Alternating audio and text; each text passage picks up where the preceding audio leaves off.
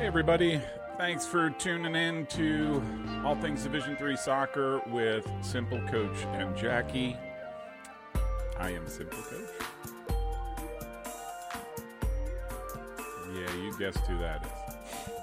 Anyhow, today we're not talking about Division III Soccer. Today is an episode of Injured Time, the show that gives me the latitude to speak of anything I wish to speak of and opine on in the world of soccer. Truth be told, I hadn't planned on doing this, but when you're gifted a gift, you must accept the gift. So very thankful to Major League Soccer for the gift of this Injured Time. So today I'm going to be talking about something that not everybody, but a lot of folks, a lot of hardcores are talking about, which is MLS announcing that it was withdrawing its the professional teams from the U.S. Open Cup and substituting them with their MLS Pro Next guys, which has fallen like a ton of bricks for those of us who hold the U.S. Open Cup in high regard and high esteem. So, with that, let's get rolling. Okay, so on Friday, Richard Nixon, I meant Don Garber and Major League Soccer announced that the Board of Governors, Directors, whatever, announced the following news. Major League Soccer announced today that at its recent Board of Governors meeting, its clubs voted to have MLS Next Pro teams represent the organization in 2024 Lamar Hunt U.S. Open Cup. MLS will coordinate with U.S. Soccer regarding participation in the tournament. And goes on, and it goes on. Inclusion and, provide emerging professional players with additional opportunities for meaningful competition. It will reduce the schedule congestion as well for MLS, freeing up to 6 midweek match dates. And it ends with, MLS remains committed to working with U.S. Soccer to evolve and elevate the Open Cup for everyone involved in the years ahead.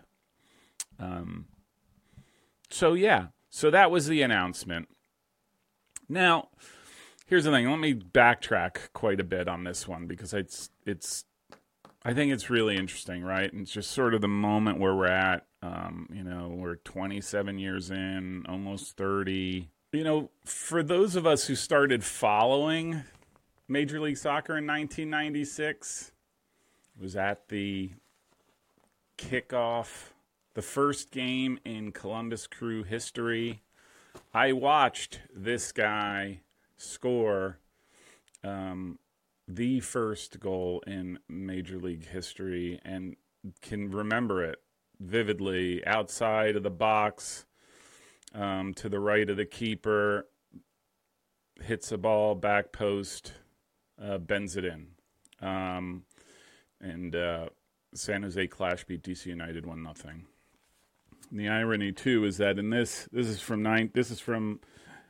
season preview before in 1996. It says here, Hunt remains pioneer, which is the ultimate irony, right? I'm sorry, I'm digressing. But because of this fragility of professional soccer, we generally accepted and understood some of the more interesting decisions of the league. When I don't think people remember, and I think a lot of the folks who are sort of in a blather about pro-rel and all these different things forget or weren't around for, the kind of news that you read a lot of in the early years of MLS. And I'll just say it definitely has an impact, especially when you want to see soccer succeed in the U.S., right? Here's out of Wikipedia. Major League Soccer lost an estimated $250 million during its first 5 years and lost more than $350 million between its founding and the year 2004. Poor financial condition and declining attendances forced MLS to cut expenses to reduce operating losses. Owners agreed to freeze team budgets and refrain from signing new players.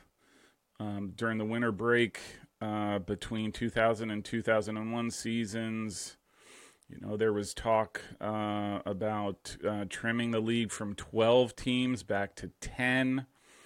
And in January 2002, it had decided to contract the two Florida franchises, the Tampa Bay Mutiny and the Miami Fusion of Roy Hudson lore. And some of us go further back. During the interregnum period between the death of the NASL and the birth of MLS, some of us played wherever we could. So some of us played in the APSL. And I will say my claim to fame is when I stopped the penalty kick of this guy during a game when he played for the San Francisco Bayhawks, and I played for the Penn Jersey Spirit. Right? Because there wasn't a lot of opportunity for ball players back then. So as fans, us early fans, we have historically had a high threshold of pain. And the result is that we were willing to put up with some of the more interesting aspects of the league. The more gaudy jerseys that look nothing like our favorite European teams. By the way, I still love this one personally, but hey. We had a love-hate relationship with the shootout. As weird as this sounds, we came to have a personal relationship with Phil Anschutz, the billionaire who at one time owned 6 teams, and through the force of his own will, it seemed, managed to pull the league through the rough times in the late 90s and early 2000s. I mean, after all, that's why it's called the Philip F. Anschutz Trophy. But hey, MLS started to turn things around in 2001, 2002, started to turn a corner, and that's where it started to get interesting. The best run in U.S. national team history, the 2002 World Cup, where we made it to the quarterfinals, which, if you haven't, go watch the game against Portugal again. I watched that thing at like 4 a.m. because it was in Japan, and it's still one of my favorite games ever. But when they turned a corner, MLS decided, okay, hey, let's accept the international laws of the game, substitutions. We had signed this phenom of a ball player, the future of American soccer, 14-year-old kid named Freddie Adu. You remember Freddie? We had players going over to Europe, so it showed that there was a path for the league to sell players for a profit. I mean, this was unheard of. In 2005, the league created the MLS reserve teams. The MLS Pro Next guys who were supposed to play in the Open Cup next season. Which again, the league was showing that, hey, we're going to build a pathway for younger players so that we can develop a culture of player development and what have you. 2007, they realized, hey, we got to get higher quality players in, so they created the designated player. And there were a bunch of other changes, and then obviously expansion, right? They went from 12 teams to 10, and now we're up to, 29? Almost 30? So, generally speaking, all good things. All good things. So, like it or not, Major League Soccer is the most successful professional soccer league in the history of the United States, of U.S. soccer. Right? When it turns in 4 years, it will have been around twice as long as the NASL, the second most successful. I put that in air quotes because I have very strong opinions that it really wasn't. It was just smoke and mirrors. But, right? So all of these good things. But, there have been trade-offs, not all good. Throughout this whole process, what started out as a league expressly for U.S. players to help grow the U.S. game has morphed into a league not for U.S. players. I know there are some who might disagree with it and quibble with it. What's the big deal? But to me, this was really disconcerting. And it's not the first time. It's just because it just happened. You watched the MLS Cup Finals just last week or whenever it was, last weekend.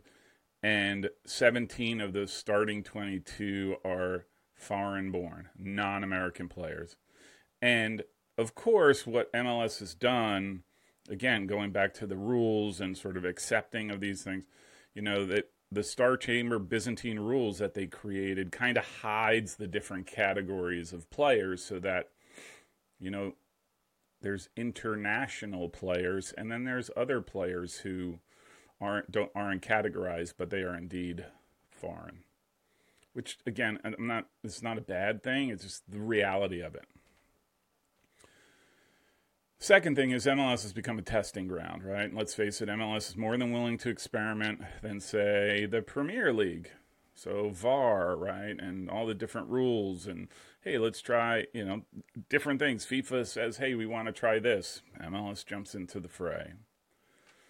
And probably the thing that really annoys me the most is that aside from its 29 years of history, the league is utterly ahistorical.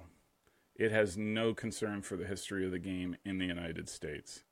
It is ever changing like a chameleon to just adapt to whatever the shiny new toy of the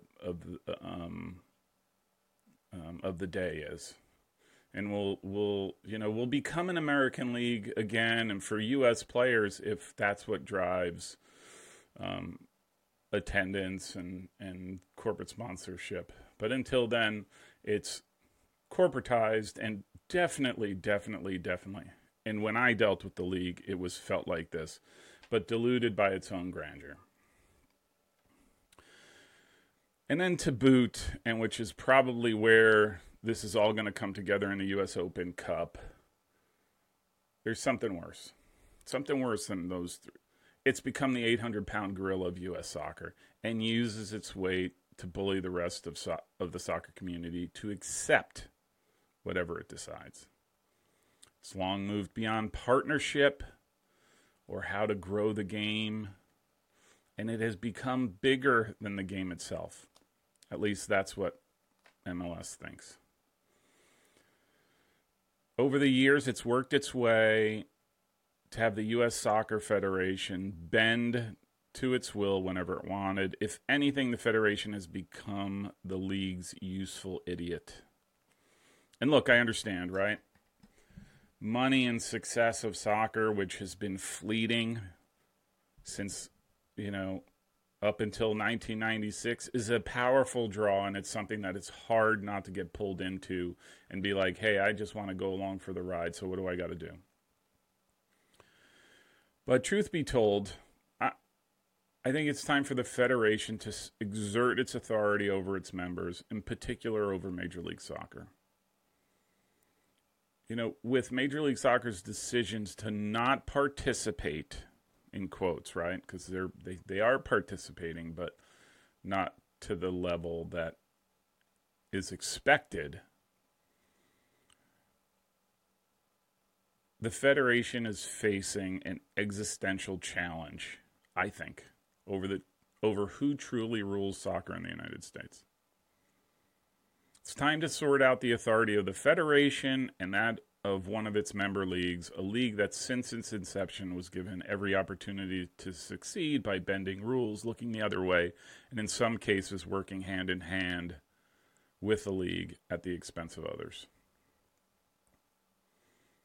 I mean, the comedy of this and the show that Injured Time for today is that this isn't a fight that found Major League Soccer. If this were a fight that, making it up, the NBA decided to pick with Major League Soccer, that would be one thing. But this is made by Major League Soccer, and so it's their sole responsibility for where we're at. This is a fight that Commissioner Don Garber has picked with an announcement he really didn't have to make about a tournament that many diehard soccer fans hold in very, very high esteem. And at a time that seems reminiscent of Nixon's Saturday Night Massacre. Like I said, this is of his own making. And I know he deferred. Hey, this wasn't the commissioner. This was the Board of Governors, right? He's only been speaking for the last year about how the U.S. Open Cup was not helping Major League Soccer. But why make the decision in the first place? There's been, again, since 1996, there's been this long intertwined symbiotic relationship between Major League Soccer and U.S. Soccer. And by symbiotic, I mean like the early gestation period of the xenomorph in Gilbert Kane's chest in the movie Alien. All was fine until it wasn't. I can't believe I just did that. It's like, I was so excited when I put that clip together. It's just so terrible. I apologize. I'm not the greatest of splicers and stuff like that, but I was chuckling when I thought of it. But so anyhow, as the big dog in U.S. soccer, which Major League Soccer is by far the wealthiest, strongest backed, all those things, has all the facilities, all of those things. MLS has long been in the game of centralizing the soccer economy under its control. That's been the business model since Commissioner Garber took over in 1999. That in part led to Soccer United marketing, the marketing and entertainment arm of Major League Soccer. And until recently, 2023, SUM, as it's known, was responsible for marketing U.S. soccer, which included the U.S. Open Cup. Funny how timing and ego contests work. Truth is, the game is much bigger than any one player or any one league. And this, to me, is a challenge to that very notion. What is bigger? Soccer in the United States or Major League Soccer? I wouldn't call this a cultural war, but it almost feels like it, right? Again, the sanitized, corporatized, manufactured culture that Major League Soccer puts so much emphasis in creating, or the actual soccer culture, for all its good and for all its ills, it's a battle of dominance. But the question is, what can the Federation do, right? Especially where I think it's in a weakened state, right? It's just not, this is not a battle that they wanted. I bet you the mathematics on the side of Major League Soccer was they can't do anything. They can't hurt us. So let's just do whatever we want to do. So what can the Fed do? Well, truthfully, nothing that MLS or U.S. Soccer is going to like. All right. The last time someone tried this was in 1928, and the American Soccer League withdrew from the U.S. Open Cup. and the federation duly suspended them and their players, right? But I'll be honest, this to me, that is like, I'm not sure that that's the angle to go, right? Because those players who play in the suspended league, in this case, Major League Soccer, are technically not allowed to play in FIFA events or federation events or anything of the like. So that is, I mean, that to me is like you're bringing out the howitzers, you know, like you're lining up all your artillery at once and firing at once. But anyhow,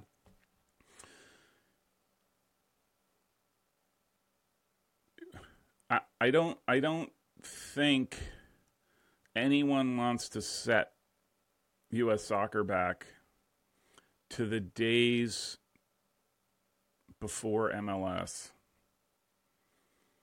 you know, because of squabbles between the Federation and Major League Soccer. So it can be done. These are just three thoughts that I thought, hey, that's okay. Make it hurt. And where does it hurt Major League Soccer the most? Right?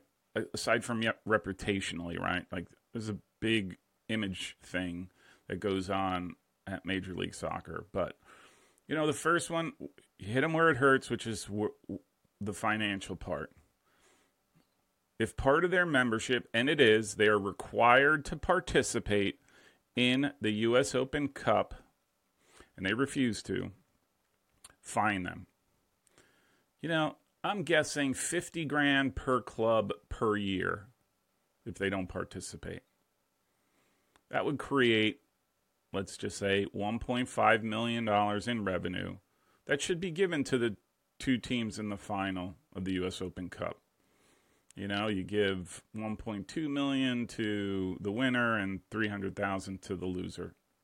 Yeah, that would go a long way, I think. And to that theme, hit 'em where it hurts, part 2. Don't approve any games that are part of the Leagues Cup to be played in the United States, which they have the power to do.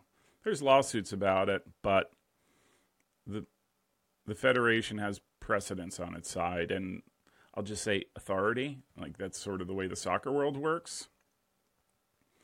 But, you know, if they're afraid that that MLS is going to sue, don't cancel every game. Make it random and very inconvenient. Maybe nix the Campeones Cup game. Don't allow a foreign team from coming in to play that. So they got to go to Mexico or wherever.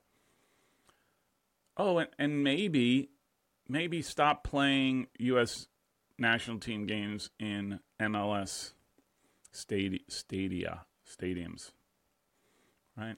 And as a matter of fact, just, you know, NFL, doesn't matter. Non-MLS affiliated stadiums. I'm sure there are plenty. And those two alone, I think, would be pretty powerful, right? Like, that to me is like, we are being serious.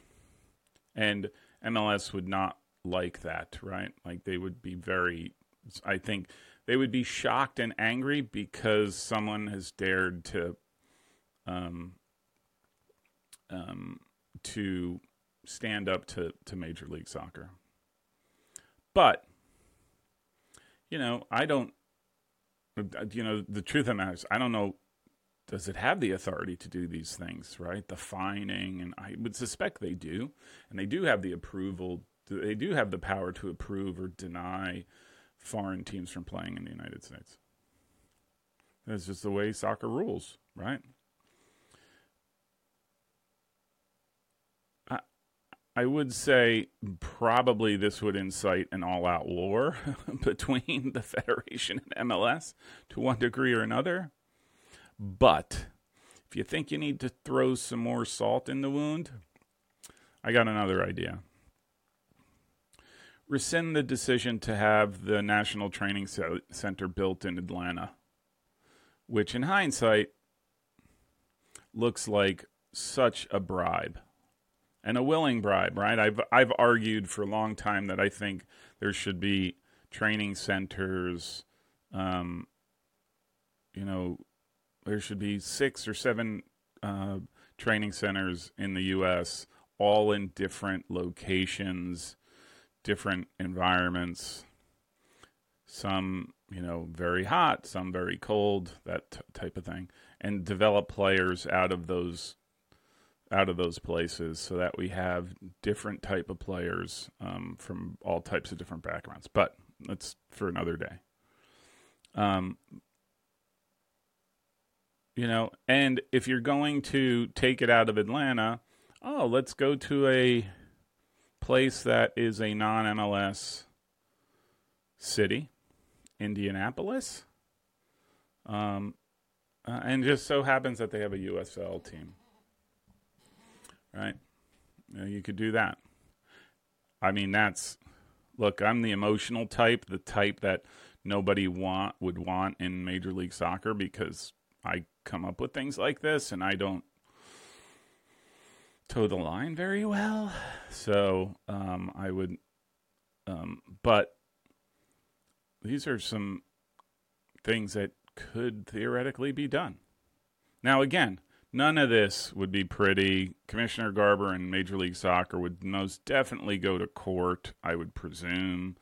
But it would also force Major League Soccer to think, what is the best resolution to the conflict? And they can go the hard way, or they could rejoin the U.S. Open Cup. Sadly, the truth of the matter is Major League Soccer, and for anyone who's dealt with them, which I did, years ago, MLS doesn't necessarily care about the game itself. They care about MLS.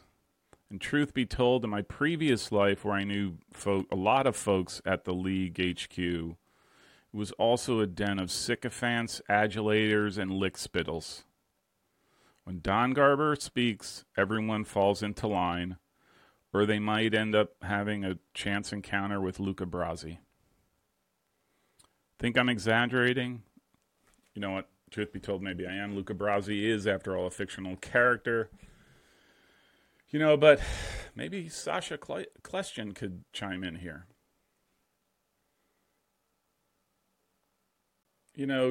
Truth be told, like him or not, love him, hate him, Alexi Lalas probably had the best analysis of this firestorm. And this is probably why I think he's probably the best commentator on the game today, not necessarily captured by anyone. He just sort of says what he thinks, and at least that's the way he comes across. So, a lot of this is brewing through Twitter, right?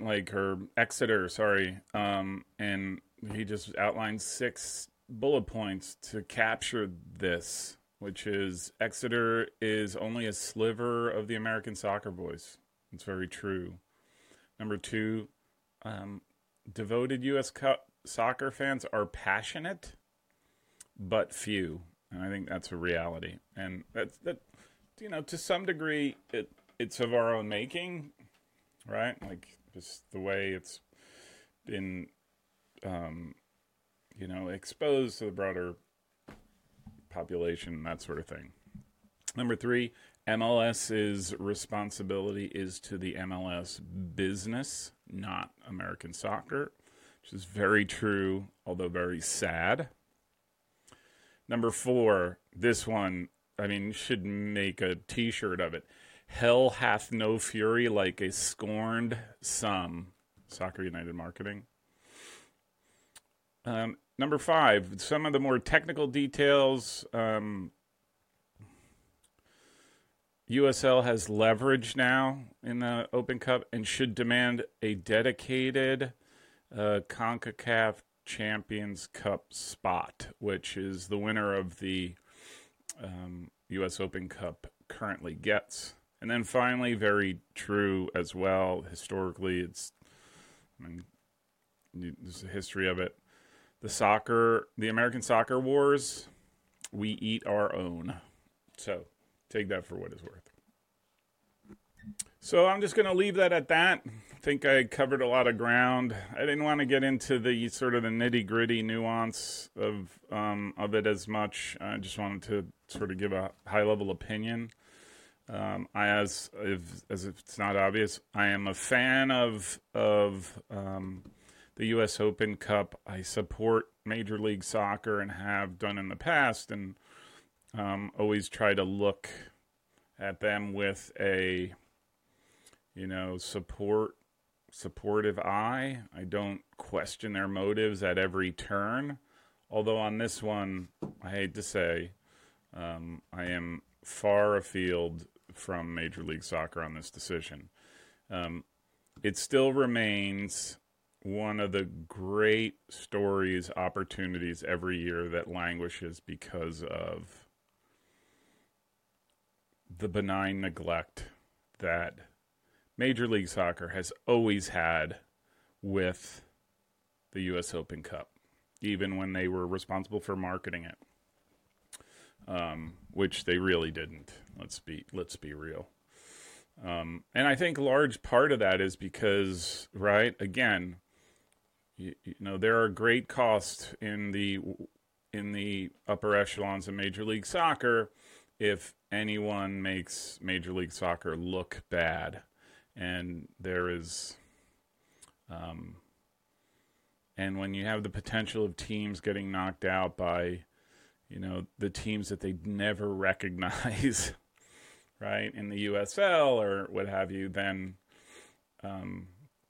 that's problematic. And like I said, you might be met with a guy like Luca Brasi. But that being said, I would love to see, and I do think it's necessary. I think the